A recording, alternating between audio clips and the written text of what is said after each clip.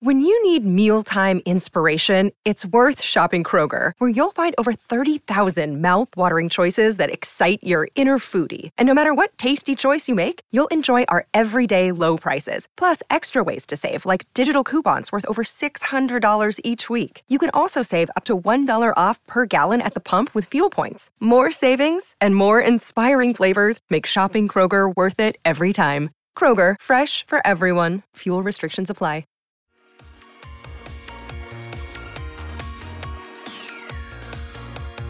Hello there, I'm Tony Gale and you are listening to We Are West Ham podcast.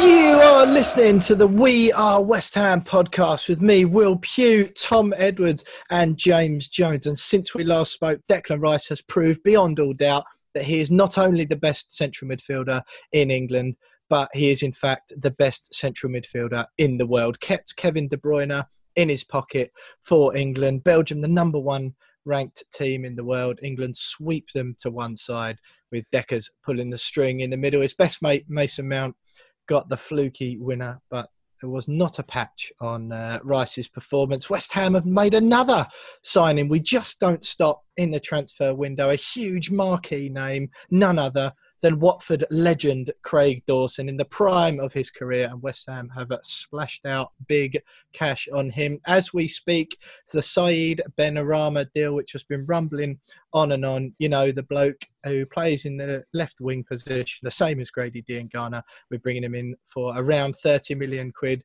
12 million more than we sold Diangana from. Lads, I'm pleased to be joined by both of you as always tonight. It's just one transfer after another with West Ham these days, Jonesy. Craig Dawson looks like Benrahma is about to be confirmed. We're pretty confident that will happen as we're recording the podcast.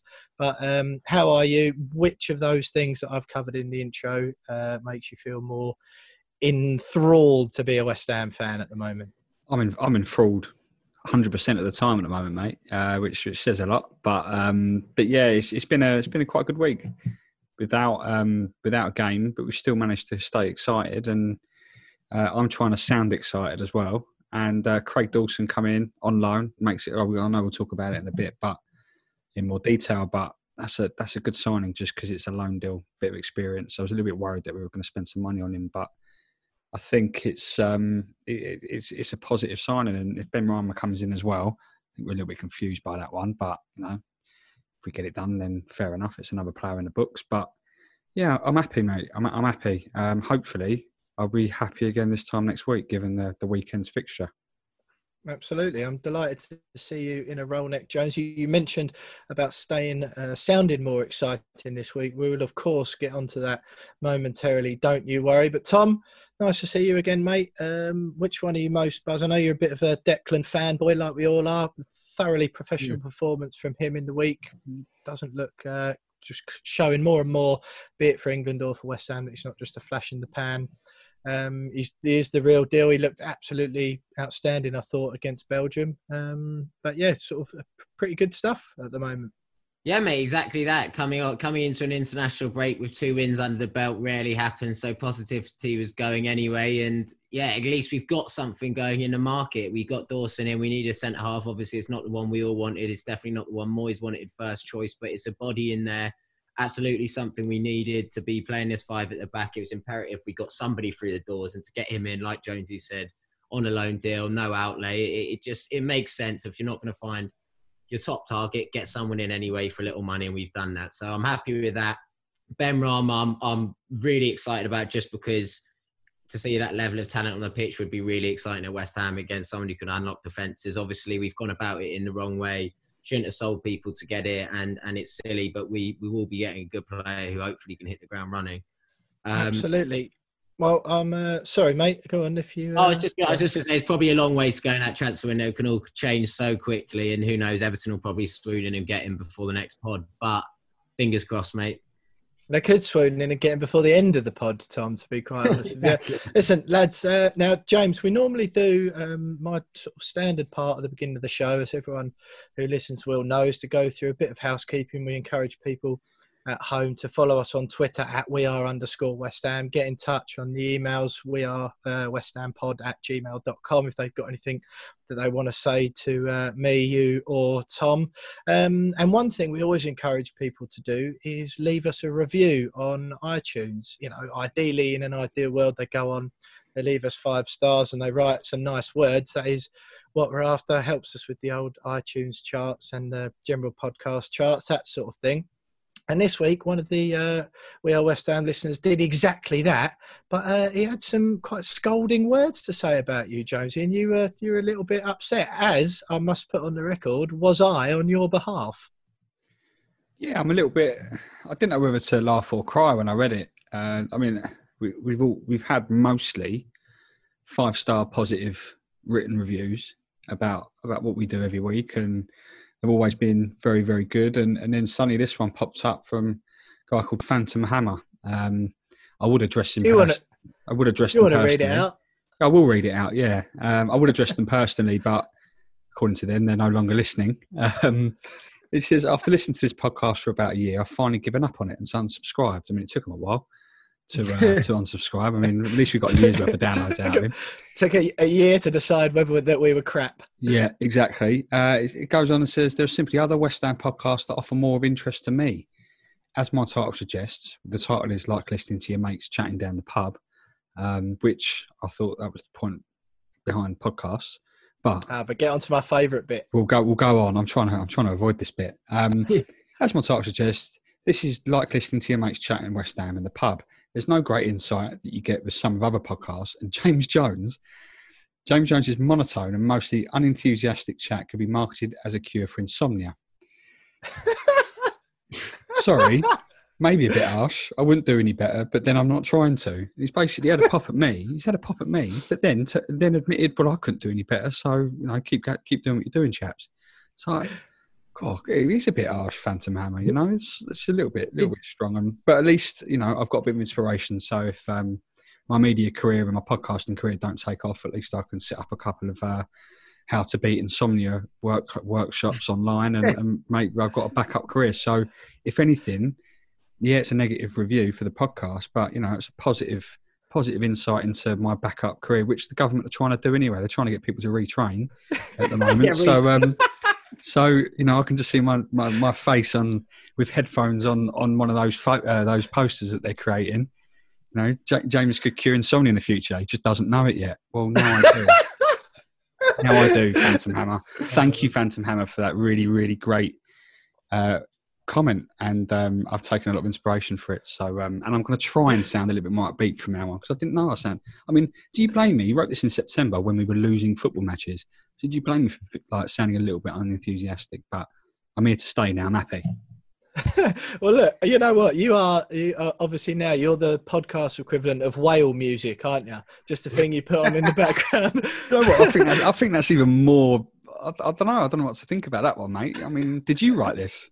Yeah. Is this all your work? Is this your doing? I was going to say, yeah, don't go on any of my other alter ego accounts on any social media platforms, because you'll find out who Phantom Hammer is. But I think what's funny actually, James, and because all season we do always say, when we ask people to leave us reviews, we say, look, give us 5 stars if you like and write some nice words. And I always say, or if you don't want to write nice words, write that as well. We don't want to be surrounded by a bunch of yes men listeners, do we? We want constructive criticism when it comes. And I've decided that everyone is welcome to write reviews like that in future if they like, because although it might not do any good for the podcast ratings, it was absolutely hilarious. And at first, after feeling bad on your behalf, I having read it a few more times, it's made for some great content at the beginning of the show. Yeah. Well, if I ever find out who Phantom Hammer is, I'll put him to sleep. Literally. Yeah, absolutely. Well, thanks to Phantom Hammer for that excellent start to the podcast. He did only give us 2 stars as well, so couldn't have been that there was bad. obviously No, there's obviously, he could have given us one, so there's obviously something Almost in as it. if it But was a plant. It's almost as if it was a plant. but yeah, by me, Tom, we've established exactly, that already. Yeah. Well, look, absolutely. Another person, James, who came on the podcast last week was Joshua Jones, the Leicester City fan. We've already taken the mickey out of him, of course, for him saying that Leicester were going to beat West Ham 3-0, I think he predicted. West Ham went and lost. But tonight, delighted to say once again, we've got a huge guest on the We Are West Ham podcast for the Opposition View. It is Charlie Eccleshare, the chief Tottenham correspondent for The Athletic. Thanks very much to Rashane for putting us in touch with him. Some huge journalistic names who knows, Charlie knows Tottenham inside and out. So it'll be good to get his views later on in the show. Looking forward to that huge game against Spurs this weekend. We've covered Declan Rice already playing well for England. The Said Benrahma saga. Josh King is apparently a deal that could also be done before the transfer window shuts. Craig Dawson's come in. We'll cover the Betway charity bets because Chad from Betway is coming on. He's finally sorted out his Wi-Fi in his new house, so we'll talk to him about our first win and the lads' bets for this weekend. We'll cover the headlines of the week. Josh Cullen's emotional farewell letter to the boys. We've got a Twitter poll, as usual. Nice and simple one this week. We're finding out who would West Ham fans and the We Are West Ham listeners prefer to sign, Said Benrahma or Josh King.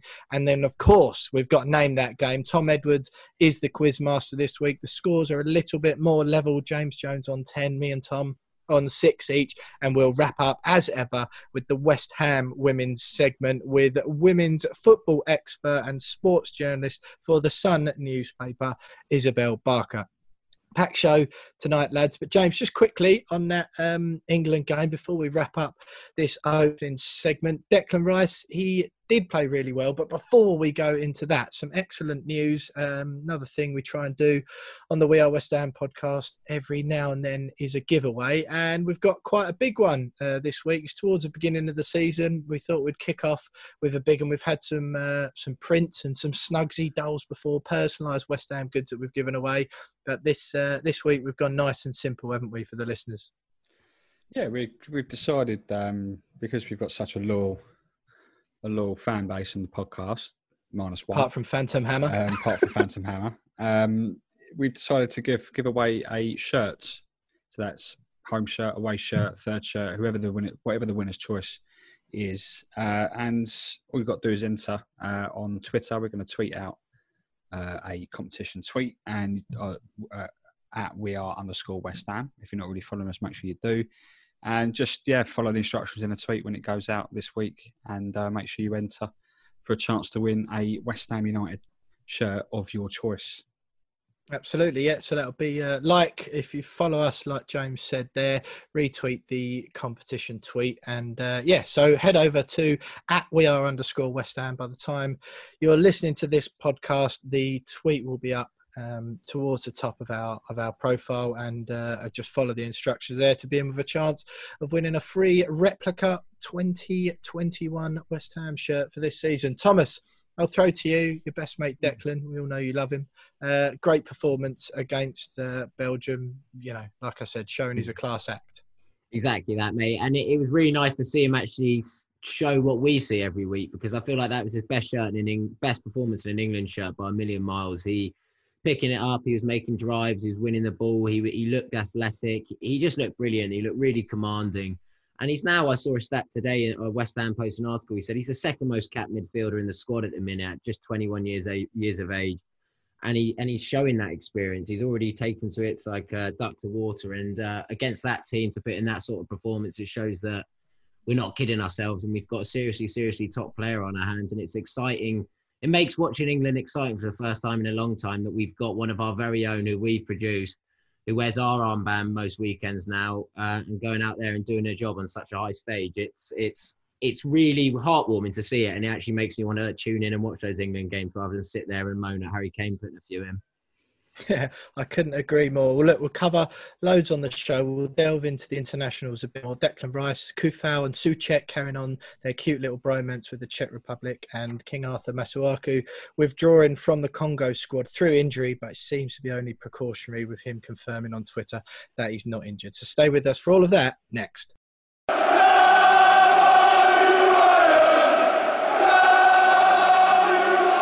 So now we have established that Declan Rice is the best central midfielder on the planet. I don't think there's too much else to discuss on the podcast, really, lads. However, two other people who have been doing great things on their international break is Vladimir Kufal and Thomas Souček, who have carried on their cute bromance away with Czech Republic. I saw them both on the field the other night with quite a bright, luminous away kit they had on. Kufal waddling around looking like prime Pablo Zabaleta. But one other grave concern that I had in the week, Tom, was the news that King Arthur Masuaku had withdrawn from the Congo squad, the Democratic Republic of Congo. I think they only had friendlies that they were playing, but he's withdrawn and come back to London. Yeah, and I think obviously you want to see a player who play for the international team. But I think he's come back as a precaution, and he's almost certain to be in the lineup against Spurs, which is massive news for us because he's almost been one of the main reasons why it's worked so well for us. So to see him pick up that supposed knock, I think everyone in the West Ham Twitter sphere, in the West Ham world, was a little bit worried. But the fact that he's now back, should be raring to go. I think he's even confirmed himself that it was just a precaution and he should be fit and ready to deal with them on Sunday, and we'll need him because he offers us huge width. And like you say, he sadly is morphing into King Arthur. Whether or not you get credit for that, I'll still say no, but I'm sure you'll win me over one day. Well, but, you know, just to prove my commitment to the We Are West Ham cause here, Jonesy, on last week's show, you said to me, we were talking about King Arthur, it's become quite public knowledge now, how much I admire him. And you said to me, oh, well, you know, as he obviously listens to the show every week, next week will be the week to get him on, will it? So I thought, you know what, I will take up that mantle. And I actually spoke this week to Arthur Masuaku's agent, their company based in France, in Paris. I, got in touch at first, said hello, explained who I was. I said I'm after speaking to Arthur Masuaku's agent. If you could get back to me, that'd be great. A couple of things to discuss. Got a response, replied again and said, thanks for getting back to me. Explained big fans on the podcast. It'd be great to sort of have a chat with Arthur if we can. Does he know that, I'm sure he's aware that it was us who came up with the King Arthur nickname, and does he want to be on the podcast that he listens to every week? And I've been well and truly blanked, but just so you know, I did actually try because you set me that challenge and I got as far as speaking to his agent. So, what more do you want? Yeah, they might come back. Maybe they're just waiting to see whether we're legit or not by talking about it on this week's podcast. Is it really them? So now you've proven that it is actually us making contact with a great man. You never know; they might email you back. Exactly, and they always say, "What's the rule of you're 7 steps removed from everyone else on the planet?" Well, it's now officially via my WhatsApp. I'm now only 1 step removed from King Arthur Masuaku, although he has liked tens of my tweets before, so we're basically best pals. Tom, away from the international break stuff, like I say, Kufal and Souček.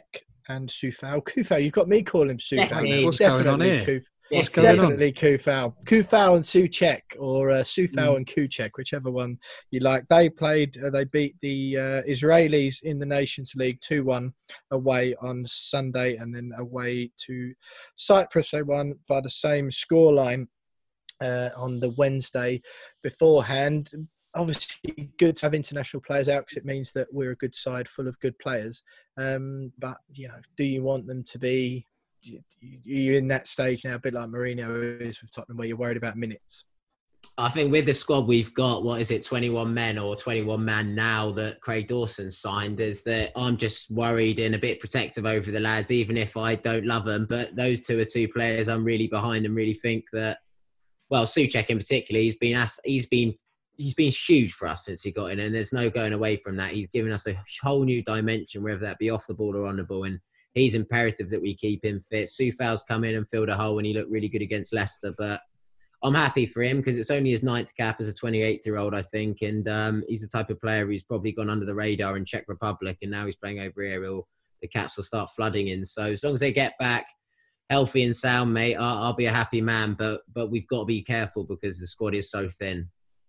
Absolutely. Not a lot we can do about that. I suppose they're both integral to that Czech Republic side. Jonesy, Craig Dawson, he's arrived on a season-long loan. 30 years of age, not quite the young, hungry superstar of which David Moyes was hoping to build a team full of players like that.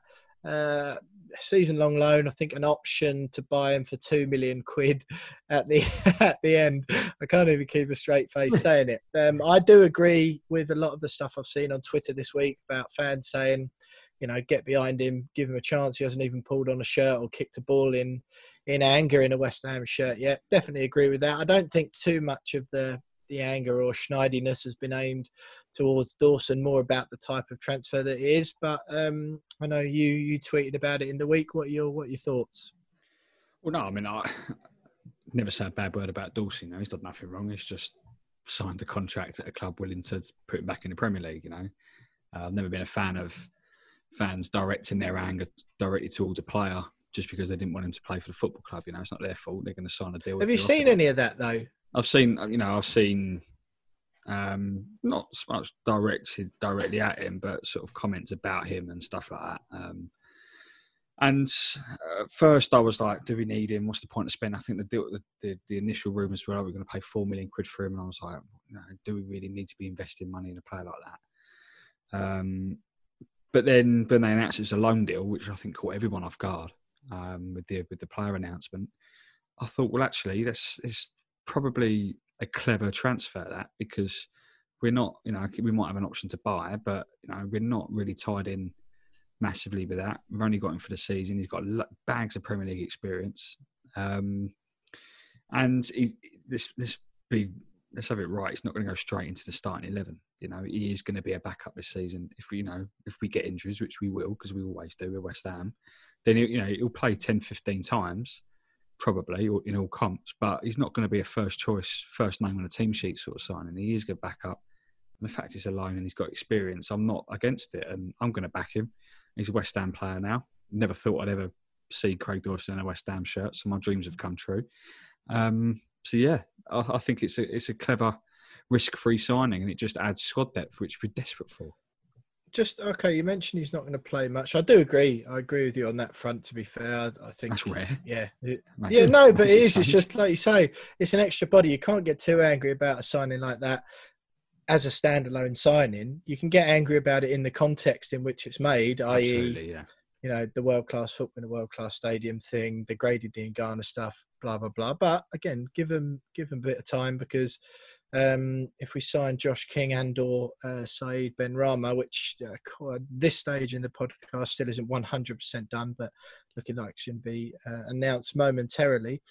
Benrahma, that is, of course. If we pull one of those in, then at least that money has been spent somewhere. Do you think, Jonesy, then, just actually, Tom, what Jonesy said there about squad depth, not going to start in 11, etc., etc. Do you think he gets in, or even Diop for the Spurs game, or do you think Moyes, because we mentioned it last week, Balbuena and certainly Ogbonna, every one of those back three played really well. Does he just start the same 11 that performed so well at Leicester? I think you have to. I really do think you have to. And I think Balbuena's come in and proved that he's probably played against two of the people you'd almost, as an opposition, want to match up against Balbuena. They got pace in behind, they got width. They can easily isolate Balbuena. He's the type of person who gets caught high up the pitch, and he's negated all those threats and against some seriously tough opposition. So I think he definitely deserves a shot at playing. I think Diop, like I've said many times, is a brilliant centre-half on his day, but he's been off it recently. He's been getting caught up so high up the pitch. He's been losing headers, misjudging it in his own box, and I think he needed a bit of a break from first-team action. So I think Balbuena needs to go, and Craig Dawson, like Jones and both of you said, it's not his fault he signed. Don't get me wrong. It's nowhere near the level we should be looking to sign. And it's nowhere near the talent pool we should even be fishing in. But it's not his fault he signed. He's not a terrible footballer. We've signed worse players like Emmanuel Pogatet to name but a few. But the only one is, it's good, all well and good going out and getting, but we've got 3 or 4 people who can play centre-back, but we've only got one left-footed centre-half. Well, 2 left-footed centre-halves. One's Aaron Cresswell, left-back, and the other one plays centrally. So if Cresswell was to go down, we wouldn't have anyone who could play there unless they're right-footed, which would cause a bit of a problem. So I think that's the weirdness about the signing. But I can't blame him. Get him in. Why not? He's a body, and I'm sure he'll give a lot for the club. Absolutely. And what? Sorry, just on that. We actually got tweeted some stats by a stats company not long after the announcement, and apparently he played left-sided centre half after the restart for Watford, and he was in better form in that position than he was when he played on the right side before lockdown. So maybe the club. I'm sure that did. The club has seen those stats and gone. He was just a lot better with the ball. I haven't got the stats at hand, so I can't go into too much detail. But it did say that after the restart, he played left-sided centre half and he was better with his stats. So maybe that's the reason why, but it could just be completely untrue. I don't know, mate. Well, you never know. Look, we've skirted around the 2 issues. Just quickly, Tom, Josh Cullen obviously made his £1 million move to Anderlecht, which was one that certainly Jonesy was a little bit confused by. Obviously, we do have a wealth of, I say a wealth. We've got more midfielders than we have in some other positions. I don't think it can be referred to as a wealth anywhere in football. But an emotional goodbye from Cullen. It was nice to hear. Obviously, a big West Ham fan, Tom, but it's not one we covered it last week. Not one that. It's just a nice touch, but won't miss him too much, will we? No, exactly. On the playing side of things, I think he was never really going to break into first team, make a major impact. Maybe squad depth, we could have used him. But in terms of message, I'm proud that he's one of us and we brought him through as a West Ham fan, because if I was in the same situation and left my boy club, I'd feel like I really want to desperately speak to the people who made it special. And he came out and did that eloquently in a proper man's way. Didn't shirk anything, said he enjoyed it and didn't come out pointing fingers about why he isn't there anymore. And he just said how much he loved it and how much he respects the fans and how much he will still be part of West Ham. Once you're in, you can't get out. And sadly, us 3 know that better than anyone. Yeah, that's right. Look, lads, Josh King, Said Benrahma. I don't know what's going on with either of them, to be honest. It's been one of those weeks for transfer news that I've just thought, wait, someone come and tell me when he's holding the shirt up and they've announced the signing. It's been one of those for me. The Benrahma stuff, as we're recording, seems like it's going to happen. First of all, I don't understand it because of the Grady Diangana stuff. But what I want to ask first, James, we've put out a Twitter poll as usual. So I know we normally leave the Twitter poll until a little bit later in the show, but we asked the West Ham fans and the We Are West Ham listeners earlier on, nice and simple. Once again, if you had to pick, who would you prefer to sign, Said Benrahma or Josh King? Jonesy, what are the We Are West Ham listeners saying? Runaway winner. And it's Said Benrahma is the winner. Just under 75% of fans baffling poll have voted for Benrahma. 25% for Josh King. Baffling. You seem so upset by that, but yeah, I mean it's a strange move given the decision to sell Diangana and David Sullivan coming out a couple of weeks later saying we sold him because we had too many wingers. I know Felipe Anderson has since left as well, but we sold a 21-year-old winger, highly promising winger for 18 million, and bought an older winger, highly promising, but an older winger for almost double that. And it's just a little bit like, well, is there a transfer strategy here, or have you just gone, well, we need to make another signing before this transfer window? Let's just get this guy in. With the exact same amount of Premier League experience. Exactly. It's if anything, less, because Diangana's actually made Premier League appearances before and been in a Premier League squad. Yeah. So it is baffling, but it's I don't really understand it. But if he comes, just like we said with Craig Dawson, we'll back him. He's an exciting player, one of the best players in the Championship. And we do. David Moyes does have quite a good record of buying from the Championship, so perhaps it might come good. But I just wonder where he's going to fit in. Given the way we're playing at the moment, it doesn't walk straight into the team for me. What happens to Fornals? It doesn't go straight in, so it's a lot of money to pay for a player that doesn't walk straight into your starting 11. Tom, have you? I don't know if you've got the poll up in front of you at the moment. Have you? I don't. I'm just interested to see that a couple of the comments. Tom Toll, both would be a dream, but right now we need to prioritise the left flank, especially after letting Anderson go out on loan. Buying another striker would be counterintuitive. Now, that first sentence, I sort of agree with Tom. I don't know about prioritising it, but what a weird sentence that we need to prioritise the left flank. Not a weird sentence from Tom, but a weird sentence. Why are we saying that after everyone kicked off?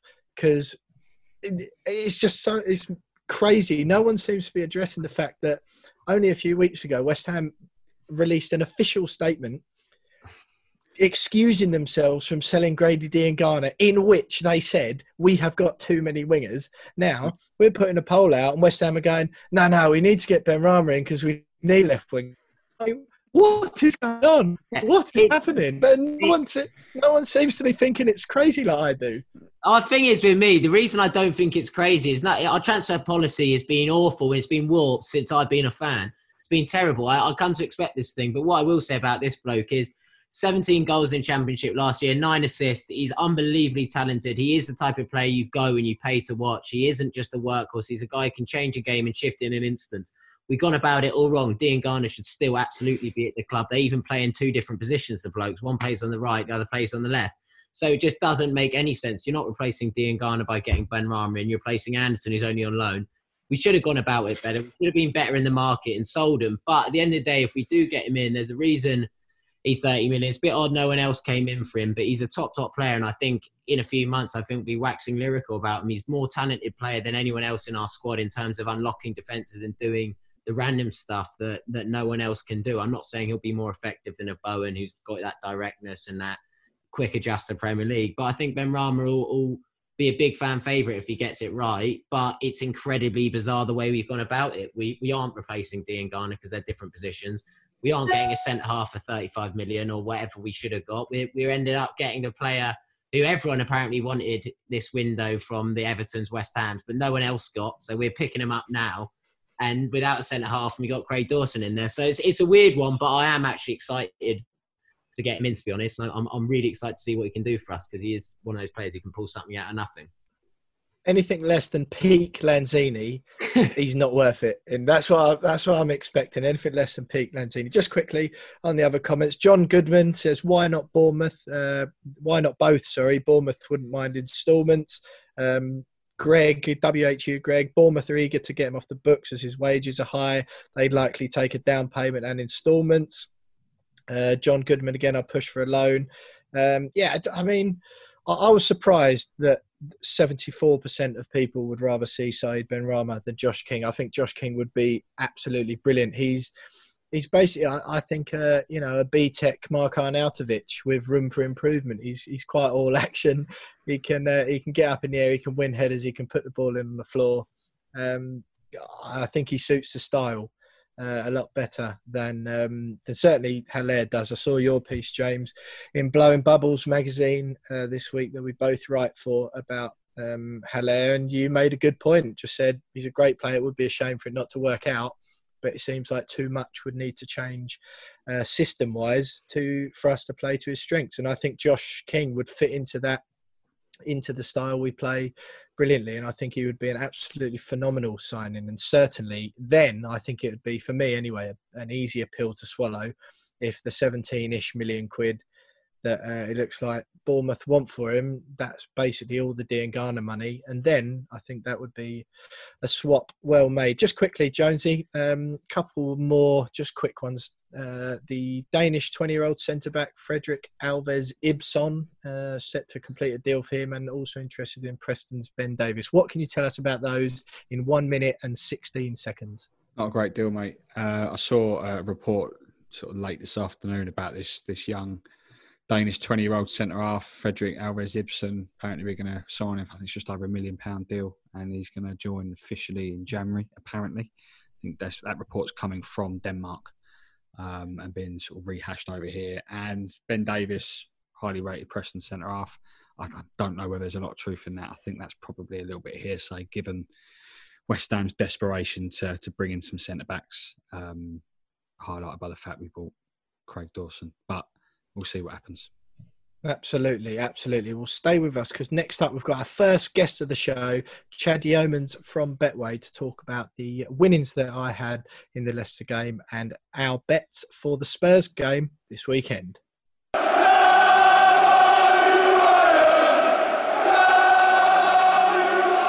So you are still listening to the We Are West Ham podcast with me, Will Pugh, Tom Edwards, and the most boring voice in England, James Jones.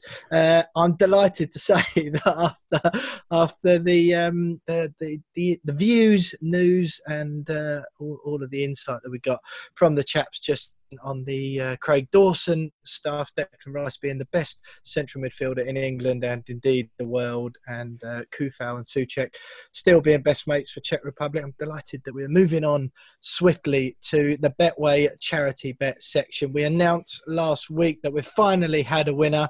I claimed 60 quid for the Bobby Moore Fund, and as Chad from Betway agreed or kindly told us at the beginning of the season, Betway are going to be matching all of our winnings at the end of the season. So that's 120 quid for the Bobby Moore Fund in the bag already. James Jones and Tom Edwards were desperately unlucky. I'm delighted to say Chad's joining us tonight. He was unable to dial in last week because his brand spanking new house still didn't have Wi-Fi yet. Chad, I'm glad you've caught up, connected to the 21st century, and we had our first winner last week.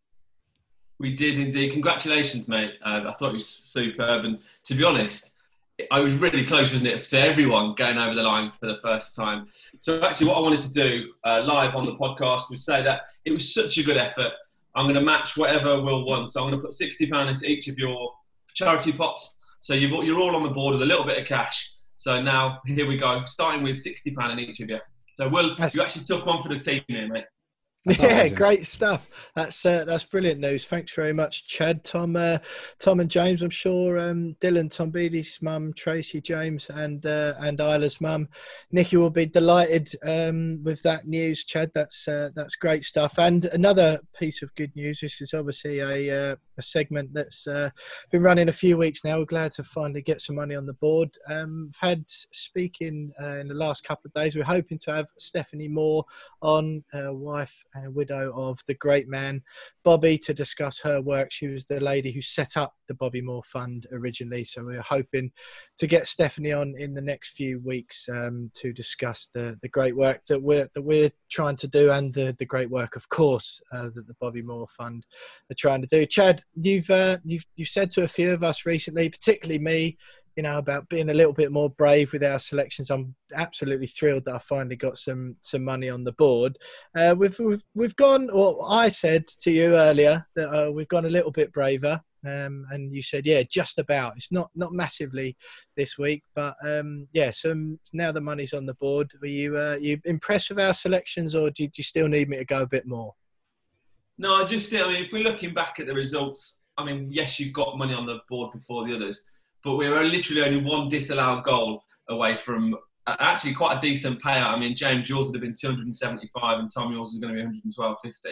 So and they're not massively different, just maybe a little bit more support for the Hammers. I'm now looking forward to this week.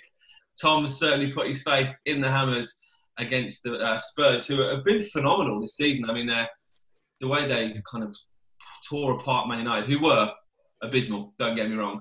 And there are people, Harry Redknapp, I know, went on TalkSport and was saying that he thinks they can win the Premier League. And I think they're still a little bit away off that, but they are playing so smart. And Jose does get these teams to win, doesn't he? So it's going to be a very difficult game this weekend. But you'd rather the Hammers be going into it with 6 points at the last possible 6. On the back of some good form. Jonesy, do you want to let everyone know for this week's game with Tottenham what you've gone for this week with your £50 that Betway have given us to place on a bet, which the winnings, of course, for you going to the DT38 Dylan Tompides Foundation. Yeah, of course. I played it safe again because I'm just so desperate to get some money on the board. But both teams to score to begin with. Although we've kept 2 clean sheets, I think Tottenham's attack is probably definitely up there as one of the best in the Premier League at the moment. And with Gareth Bale potentially playing a part in one way or another, and he used to love a go against us. So I can't see us keeping a clean sheet, even with Craig Dawson at the back. So I've got both teams to score. What? Best defender in the Premier League. What are you talking about? Over 2.5 goals. As we've seen, there's goals all over the Premier League at the moment, and I think playing it safe there with 2.5 goals, and then over 8.5 corners. I think the last couple of games there's been quite a lot of corners in West Ham fixtures and Spurs as well. So that kind of made sense. So I don't know what the price is on that yet, but it's a play it safe bet I think this weekend. But just eager to win one, chaps. As always, the We Are West Ham listeners, Chad can go on the Betway website and the app to place the We Are West Ham bets. It's under the Bet Your Way section. If fans just scroll down on that, they'll find the bets for me, James and Tom. What are you saying about Jonesy's this week? Are you confident they'll win some money legitimately rather than relying on handouts from you? Do you know what? I think so. I think this is the week you'll actually earn some money, so to speak. I do think both teams will score. I do think Spurs are still vulnerable at the back.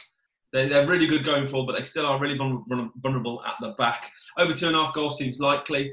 And as you say, there are plenty of corners in games at the moment with teams playing on the attack all the time. So, yeah, likely, very likely this week, Jonesy. Tom, what have you, just let everyone else at home know, what have you gone for your bet to try and win some money for Isla's fight? As seems to be the pattern with me, I've gone both teams to score, and now I've gone for Soufal. It is, lads, by the way. Soufal to be booked. You lost that vote, mate. It's Kufal. Yeah, you lost it. Soufal. And then I've gone for West Ham to win. I just fancy us. I don't fancy us at all, but Chad's made me believe in this way of doing things, and I'm so behind it because I couldn't win on a Spurs win. I'd be so upset myself if I backed them. So I'm all for it, Chad. And I think, fingers crossed, you never know, because last time I backed us against Leicester and we got the job done. So here we go. Absolutely, man. Your price will always be bigger if you're playing against one of the top 6 sides. So there'll always be bigger odds and, in turn, bigger returns. Looking at, I don't know if it's Soufal or Kufal. I'll go with Kufal because that's whatever the maths thing to say. He's already been booked twice this season, once for West Ham, once for his previous club. Booked 5 times last season and booked 7 times the season before. Never been sent off, or not in the last 4 seasons anyway. So he is prone to getting a yellow card. He's prone to leaving one late. Both teams to score, as we know, I think that's likely. And West Ham to win would be amazing, wouldn't it? I think we are in fantastic form. That is true. Chad, we've got Charlie Eccleshare, the Tottenham correspondent for The Athletic, coming on later in the show. And we're going to, of course, ask him about Gareth Bale. And it seems very likely that he'll certainly be involved. Whether or not he'll start or not, Tottenham winning 6-1 at Old Trafford last time. I mean, how do you change that sort of winning team? But I've gone with Gareth Bale to score a goal in both halves and over 3.5 total goals. Do you think that's something, obviously, that is liable to change? I may change that later in the week if it looks like Bale's not going to play at all. But you sort of, I felt like I was being a little bit braver. You got to give me something. There's a little bit there, mate. There's a little bit there. But I still think you've got to start siding with the Hammers. I mean, let's look at Bale. Bale might not even play. And if he does, he's probably going to have half an hour, maybe 20 minutes. Will the game be over by then? Or is he going to come on and potentially change the game? It's going to be... It will be a proper game as well. They're going to go hell for leather from the start. I don't think Spurs are going to knock as many past West Ham as they did past United. I don't think any team this season are going to look as frail as United did at the back. I mean, they're all at sick. They must have been out the night before. It was absolutely insane. Just nobody was switched on. And you've looked defensively so compact in the last few games.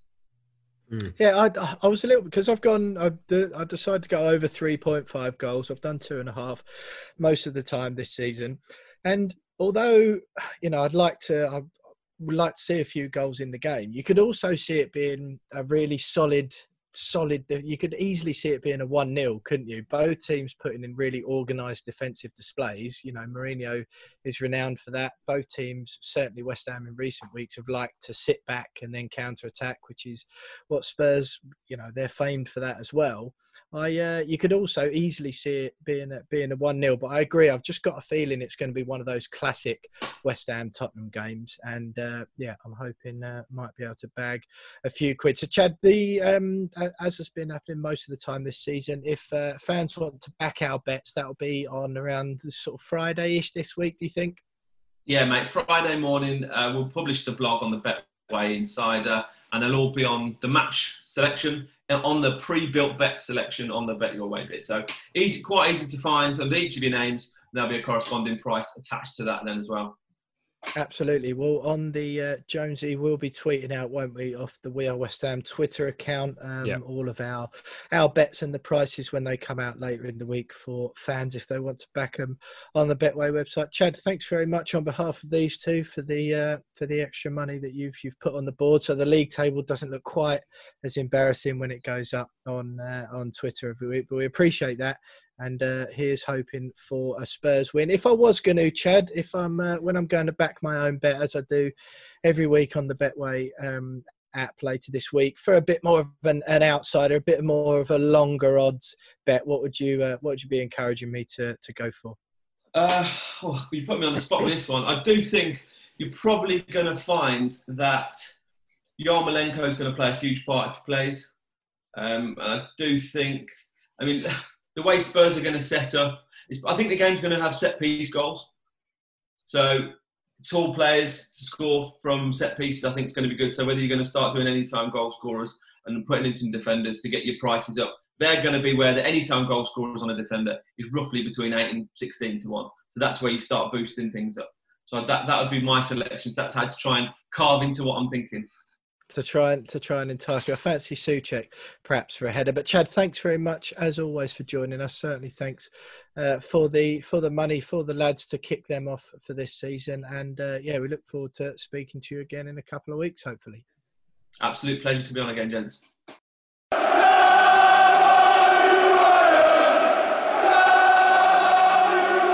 So we listen to the We Are West Ham listeners have their say then on the Saeed Benrahma or Josh King transfer saga. And now I'm delighted to say, once again, we're joined by an outstanding guest for our opposition view. Huge game, probably the biggest of the season for a lot of West Ham fans. Spurs coming up on the weekend, and I'm delighted to say we're joined by Tottenham correspondent for The Athletic, Charlie Eccleshare. Charlie, thanks very much for joining us. I think there's one question on every West Ham fan's mind, or there certainly was before the old Project Big Picture thing came along, but Gareth Bale, it was always going to happen when he turned up at Tottenham.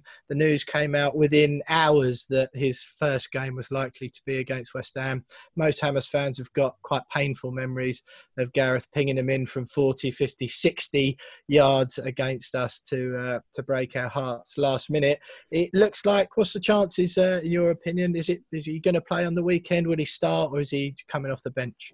Yeah, the expectation is that he will be involved. As to whether he starts, I don't know. It's a tough one for Mourinho because obviously they're in such good form. They won the last game 6-1. So do you stick with that formula? But then it's Gareth Bale. So it is a tricky one. It may also depend on if some of Tottenham's international contingent pick up injuries, whether that opens up a space for Bale. But yeah, we are expecting to see him at some point. Sorry to be the bearer of bad news. Well, that would make quite almost a convenient excuse, would it not, to Mourinho? You forgive me if I'm not sure off the top of my head, but has Lucas Moura or Son, have they gone away long distance with Spurs? So is it one of those he could say, look, I'm just resting you, you've had a long journey, and Gareth's coming in? Yeah, he could. I mean, he, and it's Bale after all, so he doesn't really need to justify it, I suppose. You know what I mean? And I think I did a piece earlier in the week kind of answering reader questions, and one was about whether Bale would make his debut. And I made the point that I think one thing Spurs have done well at the moment is if you've played well, you've generally kept your place. And I think that's important. But then when it's Bale, do you just make that exception? So yeah, we'll have to wait and see. Charlie, do you think that Bale can really fulfil the hype that surrounded his return to Spurs? I mean, the back end of his Real Madrid career wasn't great, wasn't playing very often, and obviously that was down to a number of different things. But there's been so much hype, and rightly so, about his return to Spurs. Do you think there's a danger that, you know, it might just turn into a bit of a romantic yet sort of unfulfilled return to North London for Gareth Bale? It could do. I mean, that is the fear, isn't it? That you know, that idea of never go back, because it could.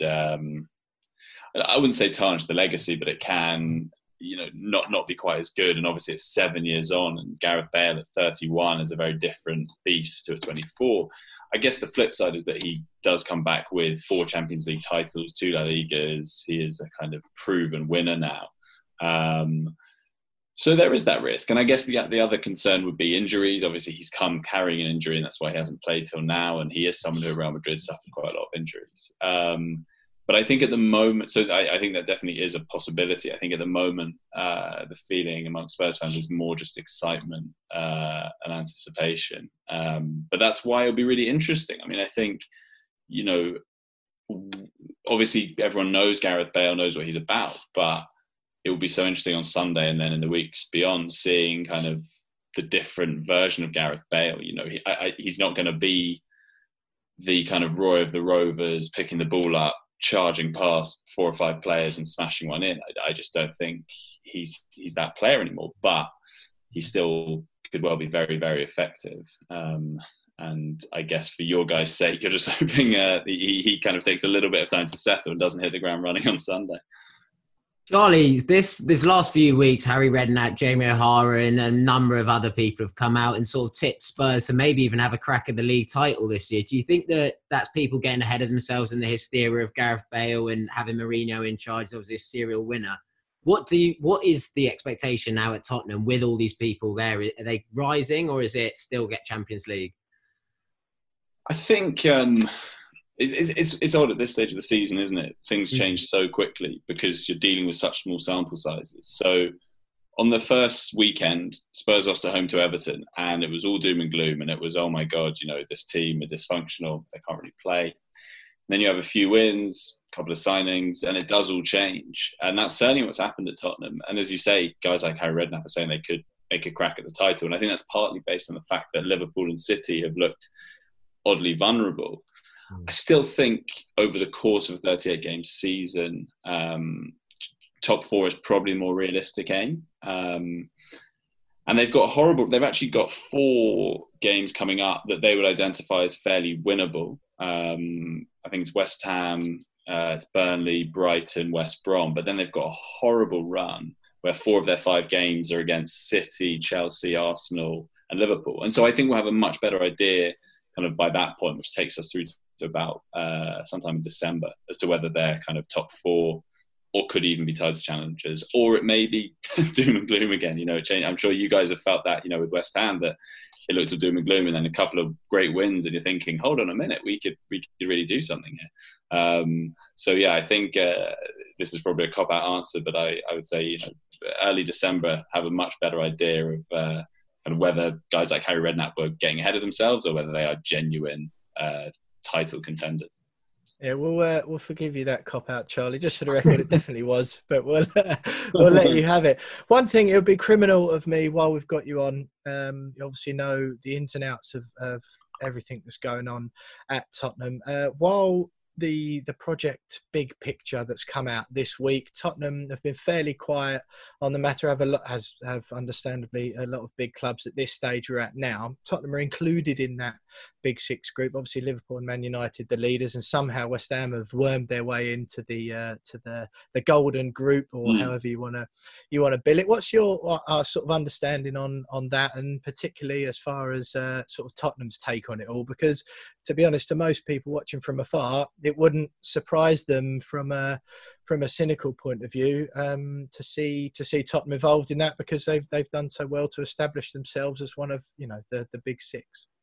Yeah, I mean, as you say, like the way you kind of look at it from a West Ham point of view, you're thinking, we've done all right here, haven't we? You know, we're in that permanent 9 group. And I think for Spurs, it's something similar, that this is a team who, haven't won the league in coming up to 60, the top flight in coming up to 60 years.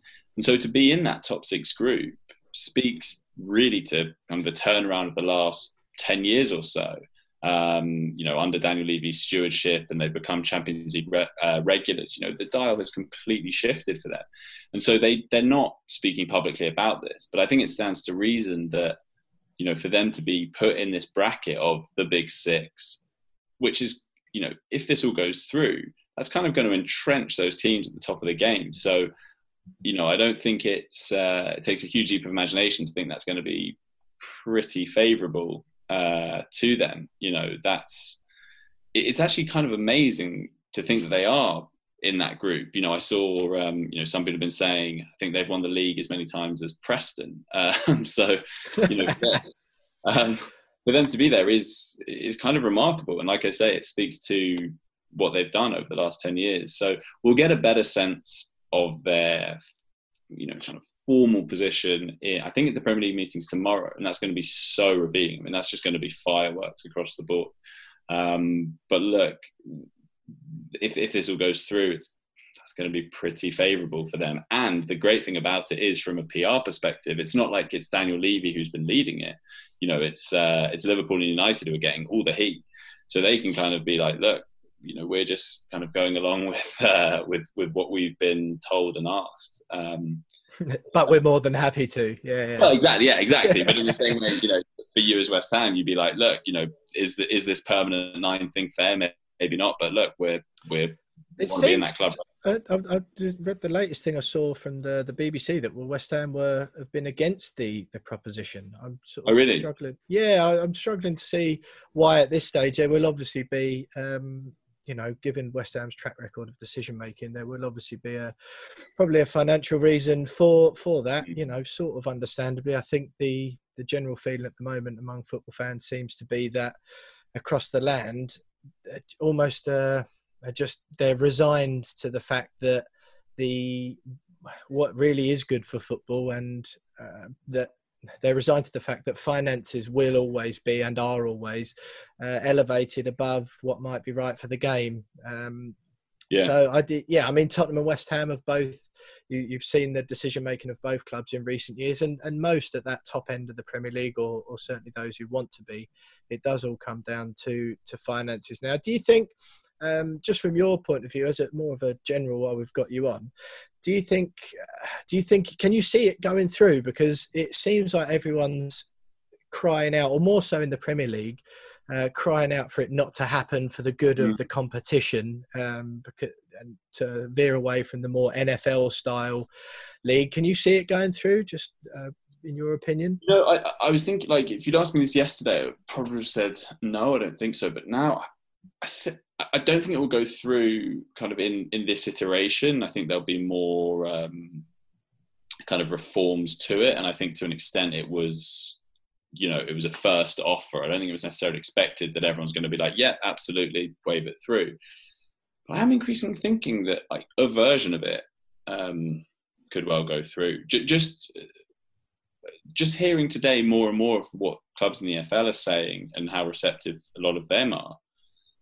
Because it's hard, like, when you're being offered like such a short-term carrot, to think of the long term. And you can say that's what's awful about it, that's what's predatory about it, but that's what makes me think, when you are in dire financial straits and you're being offered a lifeline, I just think that's going to be appealing to a lot of clubs. But it's going to be so interesting to see how it pans out.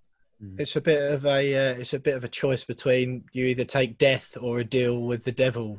Exactly. From most, and you can see clubs just picking the sort of the lesser of two evils, if you like. Charlie, just quickly before you go back to the game this weekend, just quickly, how do you see it going style wise, and then give us a quick score prediction before we let you go. Yeah, I mean, you guys will know a lot better, obviously, about West Ham, but my sense is, certainly from seeing the Arsenal game, where I thought West Ham were really good and deserved certainly not to lose and probably deserved to win. And they did a really good job of kind of stifling that Arsenal attack. And I expect they'll do something similar on Sunday. I don't know if they went 3 at the back that day. I don't know if you think they'll do that again. But certainly you would think they would go with a plan to frustrate Tottenham. And it'll be really interesting because that is sometimes where they've struggled a bit more. Like, they've been more effective playing on the counter, teams who come out and attack them. And like United, obviously the fact they were the home team and they're in theory, the team that finished third, they went at Spurs a bit more, which then left gaps in behind them to exploit. So it's going to be a real challenge for Tottenham up against a team that aren't going to do that, that are going to be disciplined, that are going to, defend well. That's something we have come to expect from David Moyes' teams, and obviously they've kept clean sheets in the last 2 games. So I don't think it's going to be one of those. I don't think Spurs are going to go and just, steamroll them at all. I think it's going to be a really tough afternoon. But I do think just the depth of that Tottenham squad means they have so many options on the bench. One of them may be Gareth Bale, as we've spoken about. So I think they'll have enough firepower to bring on to kind of just get over the line. And so I think prediction-wise, I'd probably go something like 2-1 to Tottenham. 2-1 to Tottenham. Well, we've had the last 3 opposition views we've had Wolves, Leicester, and now Tottenham, who've all predicted a win for Wolves, Leicester, and now Tottenham. And we've won the first 2. So hopefully we can make it 3 out of 3 at the You'll weekend. be relieved to know my predictions are generally really bad. So it's good. Well, Charlie, if West Ham do win at the weekend after that, you can be assured of an invite back on the We Are West Ham podcast again. And of course, if we don't, then we'll never ever speak to you again. But thanks very much. Thanks very much for joining us, Charlie. We do appreciate it. Thanks to Roshane for sorting us out last week. And stay with us because it's Name That Game. Tom Edwards is the quizmaster. Next.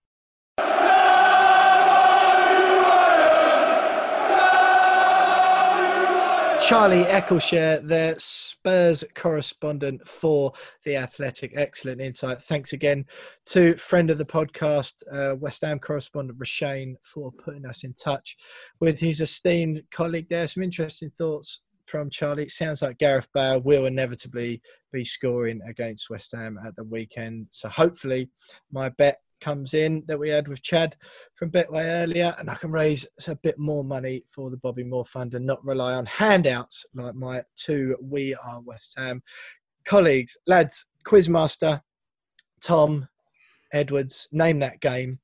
It's a huge one this week. James Jones leads the leaderboard on 10 points. Me and Tom tied in second on 6 points after last week. An excellent one last week. Enjoyed it. But Tom, you're the quizmaster this week. So for those of you, I'm sure everyone who listens now would have got on board with the name of the game. 7 pieces of information Tom has got in front of him about a West Ham game from the past. Me and Jonesy get 1 point each for each one of them we guess.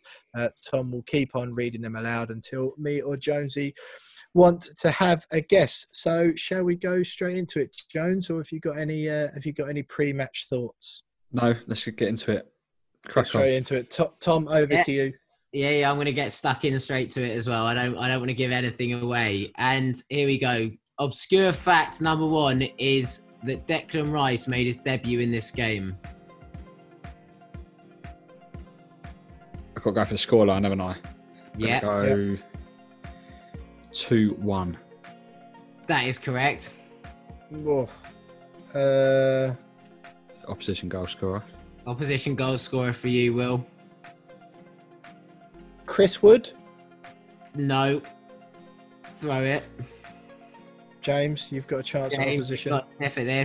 One opposition goal scorer. Is it Vidra? No, it's not. It's not. Oh. It's not, sadly. We move on. Don't we, lads? I'll have a go. Yeah, go on. Arnautovic? No. Oh. Sofiane Feghouli. Yes, he's got it. Yeah. Oh, you're joking. James, what are you glancing at? Anyone watching on YouTube at the moment will see James Jones' head continually turning to the left. I'm looking at the running order. You can't even see it. Look, the running order. Disgraceful stuff. Right. Stadium. Turf Moor. That is correct. Thanks. Opponent for Jonesy. Burnley. Yeah. Season was... what are we in now? How long has he been good for? Forever. that is true. 90. Who was the last one? I'm going to go.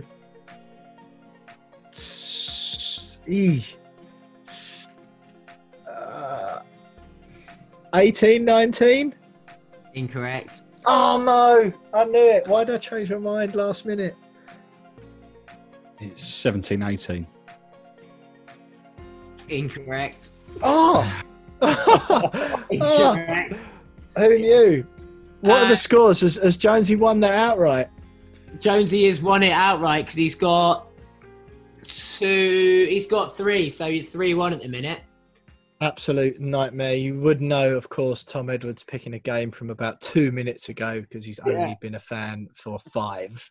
That's it, exactly that. But do you want to know the meat of it? Yeah, go on, Tom. Go on, give us a bit more. Yeah, it was the last day of the season in the 16-17 season. That's what threw me as well. I was surprised it was as far back as that. But 16-17 season, 2-1. Sofiane Feghouli and the late great, brilliant Andre Ayew. And getting the assist. So and Andre Gray assisting Sam Vokes for them. So it wasn't exactly a blockbuster, but that started. I thought I'd make it current. I thought I'd make it a bit current for the man of the moment. Because you had such a great week this week. So, Joe, just a quick tot up of the scores there. Jonesy, you've made your lead at the top of the table even more impressive. I've nipped 1 point ahead of Tom on 7. Jonesy, what are you on now? Is that 13 for you? Yeah, 13 for me. Will, you're on 7, and Tom's on 6. And it's back to, having played one less.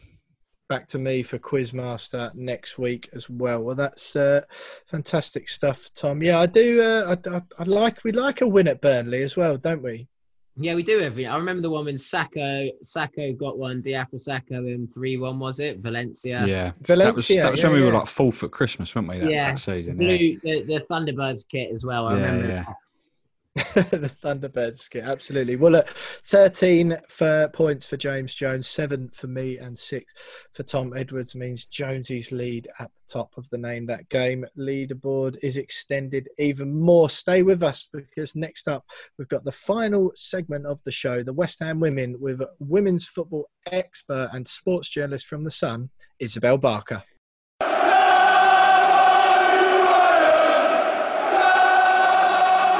You are listening to the We Are West Ham podcast. Still, thanks for staying with us as always. And as always, again, we're wrapping up the show with the West Ham women's segment. I'm delighted to welcome back to the We Are West Ham podcast, Isabel Barker, women's football expert and sports journalist from The Sun. Isabel, great to have you back again. And you've been hanging out with broadcasting royalty this week, Mr. Alan Brazil from TalkSport Breakfast Show fame.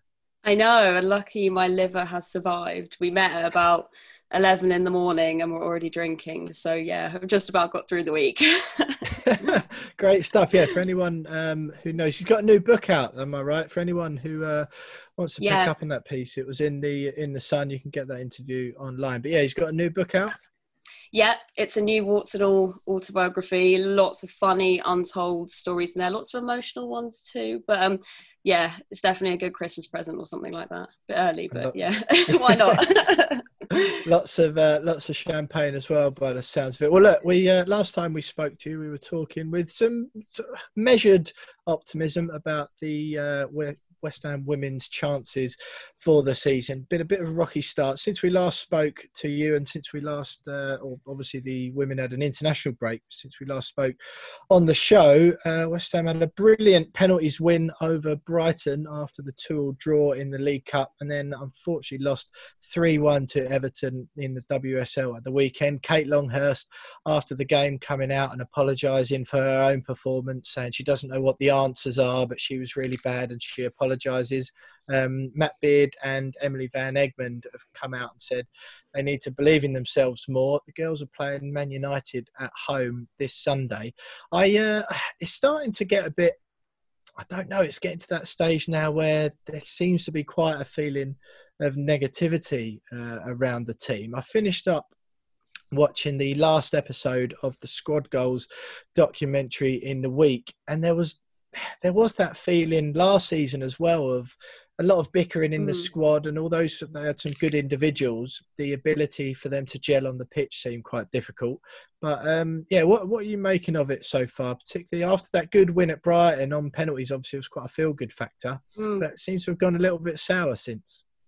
Yeah, I think that's you've kind of hit the nail on the head. Those kind of like problems with the cohesion on the pitch and kind of having a go at each other's kind of reared its ugly head again, because they, as I've said before on this podcast, they've got such high quality in their squad, really high profile transfers. So they've really not had the start of the season that you would have expected. And I think that's what the manager's said as well. You know, it's not gone how we've expected. But then he's come out and said, oh, there's promise in some areas. Yeah, I think there is, in terms of that they've scored goals against two of the biggest sides in the WSL at this point, Arsenal and Everton. But they're shipping so many goals. You know, against that 9-1 against Arsenal and then 3 with Everton. So defensively, that's a really poor area for them. And I think there's so much quality in the squad that it's about the manager now to sort of step up and not give a kind of a vague apology on Twitter, and to kind of really unite the squad, really. But yeah, the Brighton game was a really encouraging turning point. They grinded out a win against a Brighton side who drew with Man City, so a very strong Brighton side. But yeah, it's kind of gone downhill. It's a bit worrying because they've not even found a win in the WSL yet, and with all those big transfers, it's a sad sign. Yes, but I think the last time you were on, I think it was just after that 9-1 defeat. You mentioned that you know the players. There's some really talented players, obviously, after those summer signings you just mentioned, and I think you mentioned back then that they need to realise how talented they are and actually believe themselves a little bit more. And then we've seen those lines come out. It runs deeper than that, doesn't it? It runs deeper than just sort of being a little bit more confident about your own ability now, isn't it? It's more. It seems like it's more tactical, and perhaps even, as you said before, like from a cohesion point of view, it's more about just believing in your own ability and actually making changes and actually doing things. Yeah, I think that's it. I think it, like, tactical, that's a massive point. That's why I'm kind of calling on the manager now, that he needs to step up and kind of not, because we've seen his team talks. We've had like a behind the scenes view of his team talks in the documentary, and it's a bit kind of like, yeah, go out there and play your best. And it's kind of like, no, you need to be tactical now and actually lead a lot of players that they're all from different, a lot of West Ham, I think, last season had the most women's players from different countries. They had all over the world. So it's really important to, you know, factor in all their different strengths, unite them, and I'm sure they're all very tactically different. So he needs to unite that and bring that together. And yeah, it's that cohesion. But I'm also wondering, with the new signings that have come in, it's maybe a chance for him now. He needs to kind of maybe get rid of some of the players that have been in the squad for a while and aren't really showing up and performing, and to try something different. Isabel, Matt Beard's been in charge since 2018. Obviously, he's done a wonderful job. He's taken us to an FA Cup final and all sorts during his time there. But with obviously the pressure of the documentaries that have been going on in the last 2 years, is there a suggestion that there's a bit of burnout from his side of things, or a breakdown in relationships? Is there any suggestion that maybe his time is coming to an end, or in the future that West Ham might look to move on from him? I think that's a really good point, because no one's denying that he's a brilliant manager in the women's game. He's taken Liverpool to WSL titles and, like you say, an FA Cup final with West Ham. But and the players really respect him. Gilly Flaherty in that documentary so powerfully says, you know, you guys wouldn't all be here if it wasn't for that manager. So he's obviously he's got a really good eye for recruitment. But I think, like you say, maybe it is time for a bit of a shake-up. And I guess it will be a test of how ruthless Sullivans are. I think Jack says in the documentary, you know, like, I'm gonna, you know, shake my own fist at him. But will that actually happen? And yeah, I guess maybe it is a bit of burnout.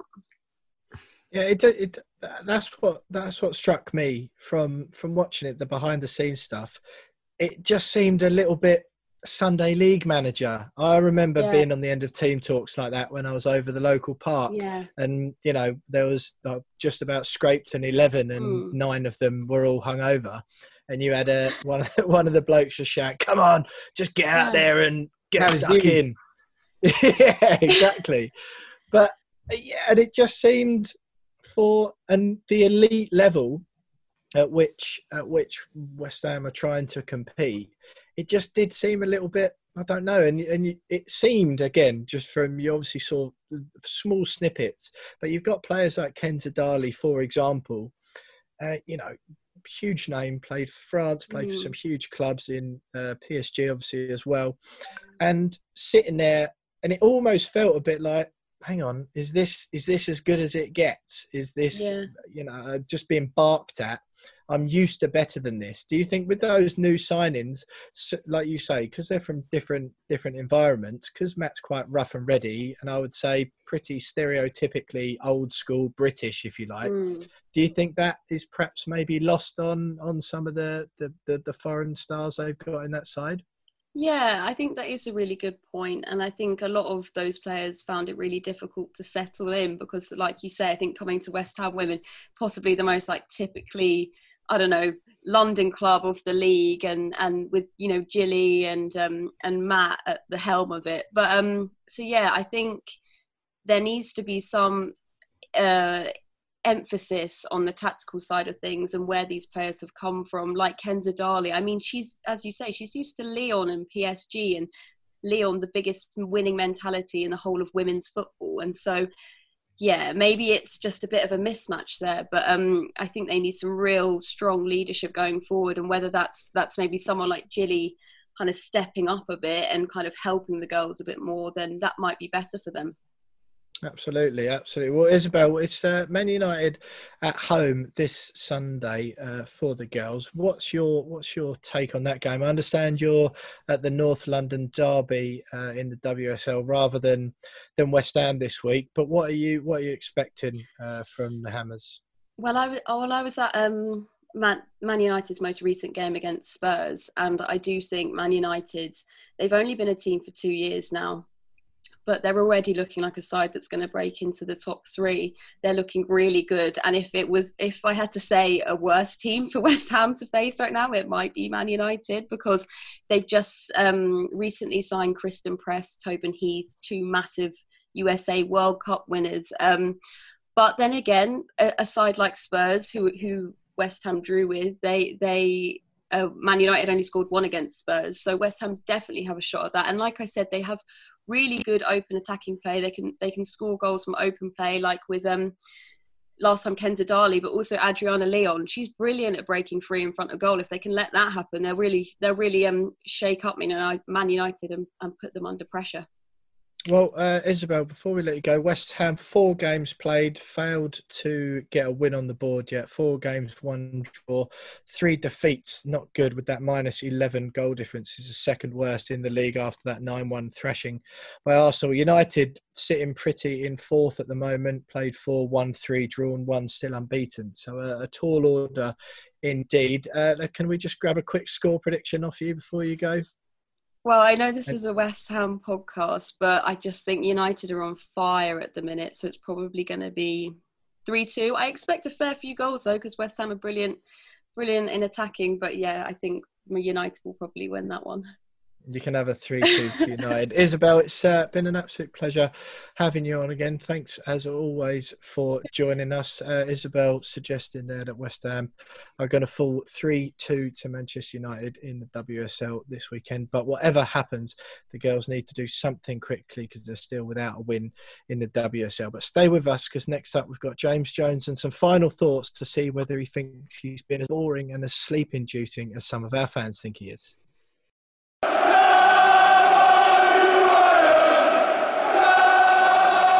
So, Isabel, not very confident for the West Ham women this Sunday, home to Manchester United. But I sense a feeling of confidence among you lads about West Ham men's fixture against Tottenham this weekend. Just quickly, because we didn't do them earlier, Charlie thinking Spurs, Charlie Eccleshare from The Athletic thinking Spurs will edge it. Quick score predictions from you, Jonesy, and then give us some final thoughts on the show. I don't think we're gonna beat them as much as I'd love it, but we do turn up against Spurs, don't we? But I'm gonna go for a score draw, a Desmond, my favourite prediction. I haven't brought one of those out for a while. So I'm going to go for 2-2. But yeah, I don't see us getting turned over like United did against Spurs. Our defensive record over the last couple of games says a lot. I think David Moyes and tactical genius Alan Irvine have got us playing really well at the moment and just very well drilled defensively. And going forward, we've been a threat all season, even when we've been losing, or not winning. So yeah, I think it'd be a tight game, and I see there being goals. So yeah, 2-2. I fancy it. 2-2. Tom, score prediction for Spurs away this weekend, and some summary thoughts on the show from you. Craig Dawson arrives. Saeed Benrahma still not quite done at the end of this podcast on Tuesday evening. Looks imminent. Josh King perhaps coming in. Loads we've discussed tonight. What are you saying? I'm saying, I know I bet on West Ham to win, but just so I can have a few bases covered, I'm going to go 1-0 because, like Jonesy said, I think it'll be quite a tight game. I think that we might hit them on the counter-attack, but they've got so much quality. I'd expect them to score, and scoring 2 past them probably won't happen. But we'll see. Fingers crossed. I'm not writing off a win. Overall, mate, I'm content with going in with 2 wins. Obviously, this transfer window has not been what we all would have liked it to be, but at least we've got a centre-half through the door finally. Whether that be starting or backup, it gives us more options, and we can probably play this system for the majority of the season. And if Saeed Benrahma comes in, I'll be a happy man. I'll be conducting the next podcast in a Benrahma 27 shirt, and you'll only be staring at that for the duration of it. But fingers crossed, mate, we get that over the line. It's a happy week, and we do something against Spurs, because then we'll be flying in. We all remember last Spurs podcast, so fingers crossed it's the polar opposite. Absolutely. Well, it's only Manchester City up next after Tottenham, so another easy opposition for you, with, I'm sure, a guest predicting a win for West Ham. But Tom, did we get a score prediction off you then? I'm just going to copy James, because I do think of Desmond. What was yours? I said 1-1. 1-1, 2-2 from me and Jonesy. So score draws all round. Hopefully we win some money for our Betway bets. Just a reminder, as always, to follow us on Twitter at @WeAre_West Ham. And remember that this week we are giving away a free replica shirt for this season, home, away or third, whatever the winner's choice. Whatever they pick, they can have on behalf of We Are West Ham. So head over to WeAre_West Ham on Twitter for the instructions and the tweet for that one. Follow us on YouTube. You can watch this show. Tom will get this up about middle of the day on the Wednesday. So if you listen to this early on Tuesday and you go down to the link in the description and the YouTube video isn't up yet, give it a couple of hours. Tom will have it up by middle of the day Wednesday. We're on Instagram as well. We're on Twitter. It's just come follow us. And if you want to write us another review, we're a little bit nervous. James didn't want me to say this bit this week, but I thought, you know what, whatever, we'll go for it anyway. If you want to go on, give us 2 stars, 3 stars, 4 stars, or 5. Write a little review. Tell us if you think one of us is boring. Tell us if you think we're not funny, and tell us if you think our predictions this weekend are rubbish. But as long as you go on and leave us a review, we will appreciate it, Phantom Hammer or not. But it's been a good show tonight. Thanks for all our guests: Chad Yeomans from Betway, Isabel Barker from The Sun, and Charlie Eccleshare from The Athletic. This feels good to support West Ham at the moment. Spurs away at the weekend. What a huge game. The first team other than Tottenham to win there. Why can't we do it again? Keep the faith, everyone. Up the Hammers. We'll see you next week.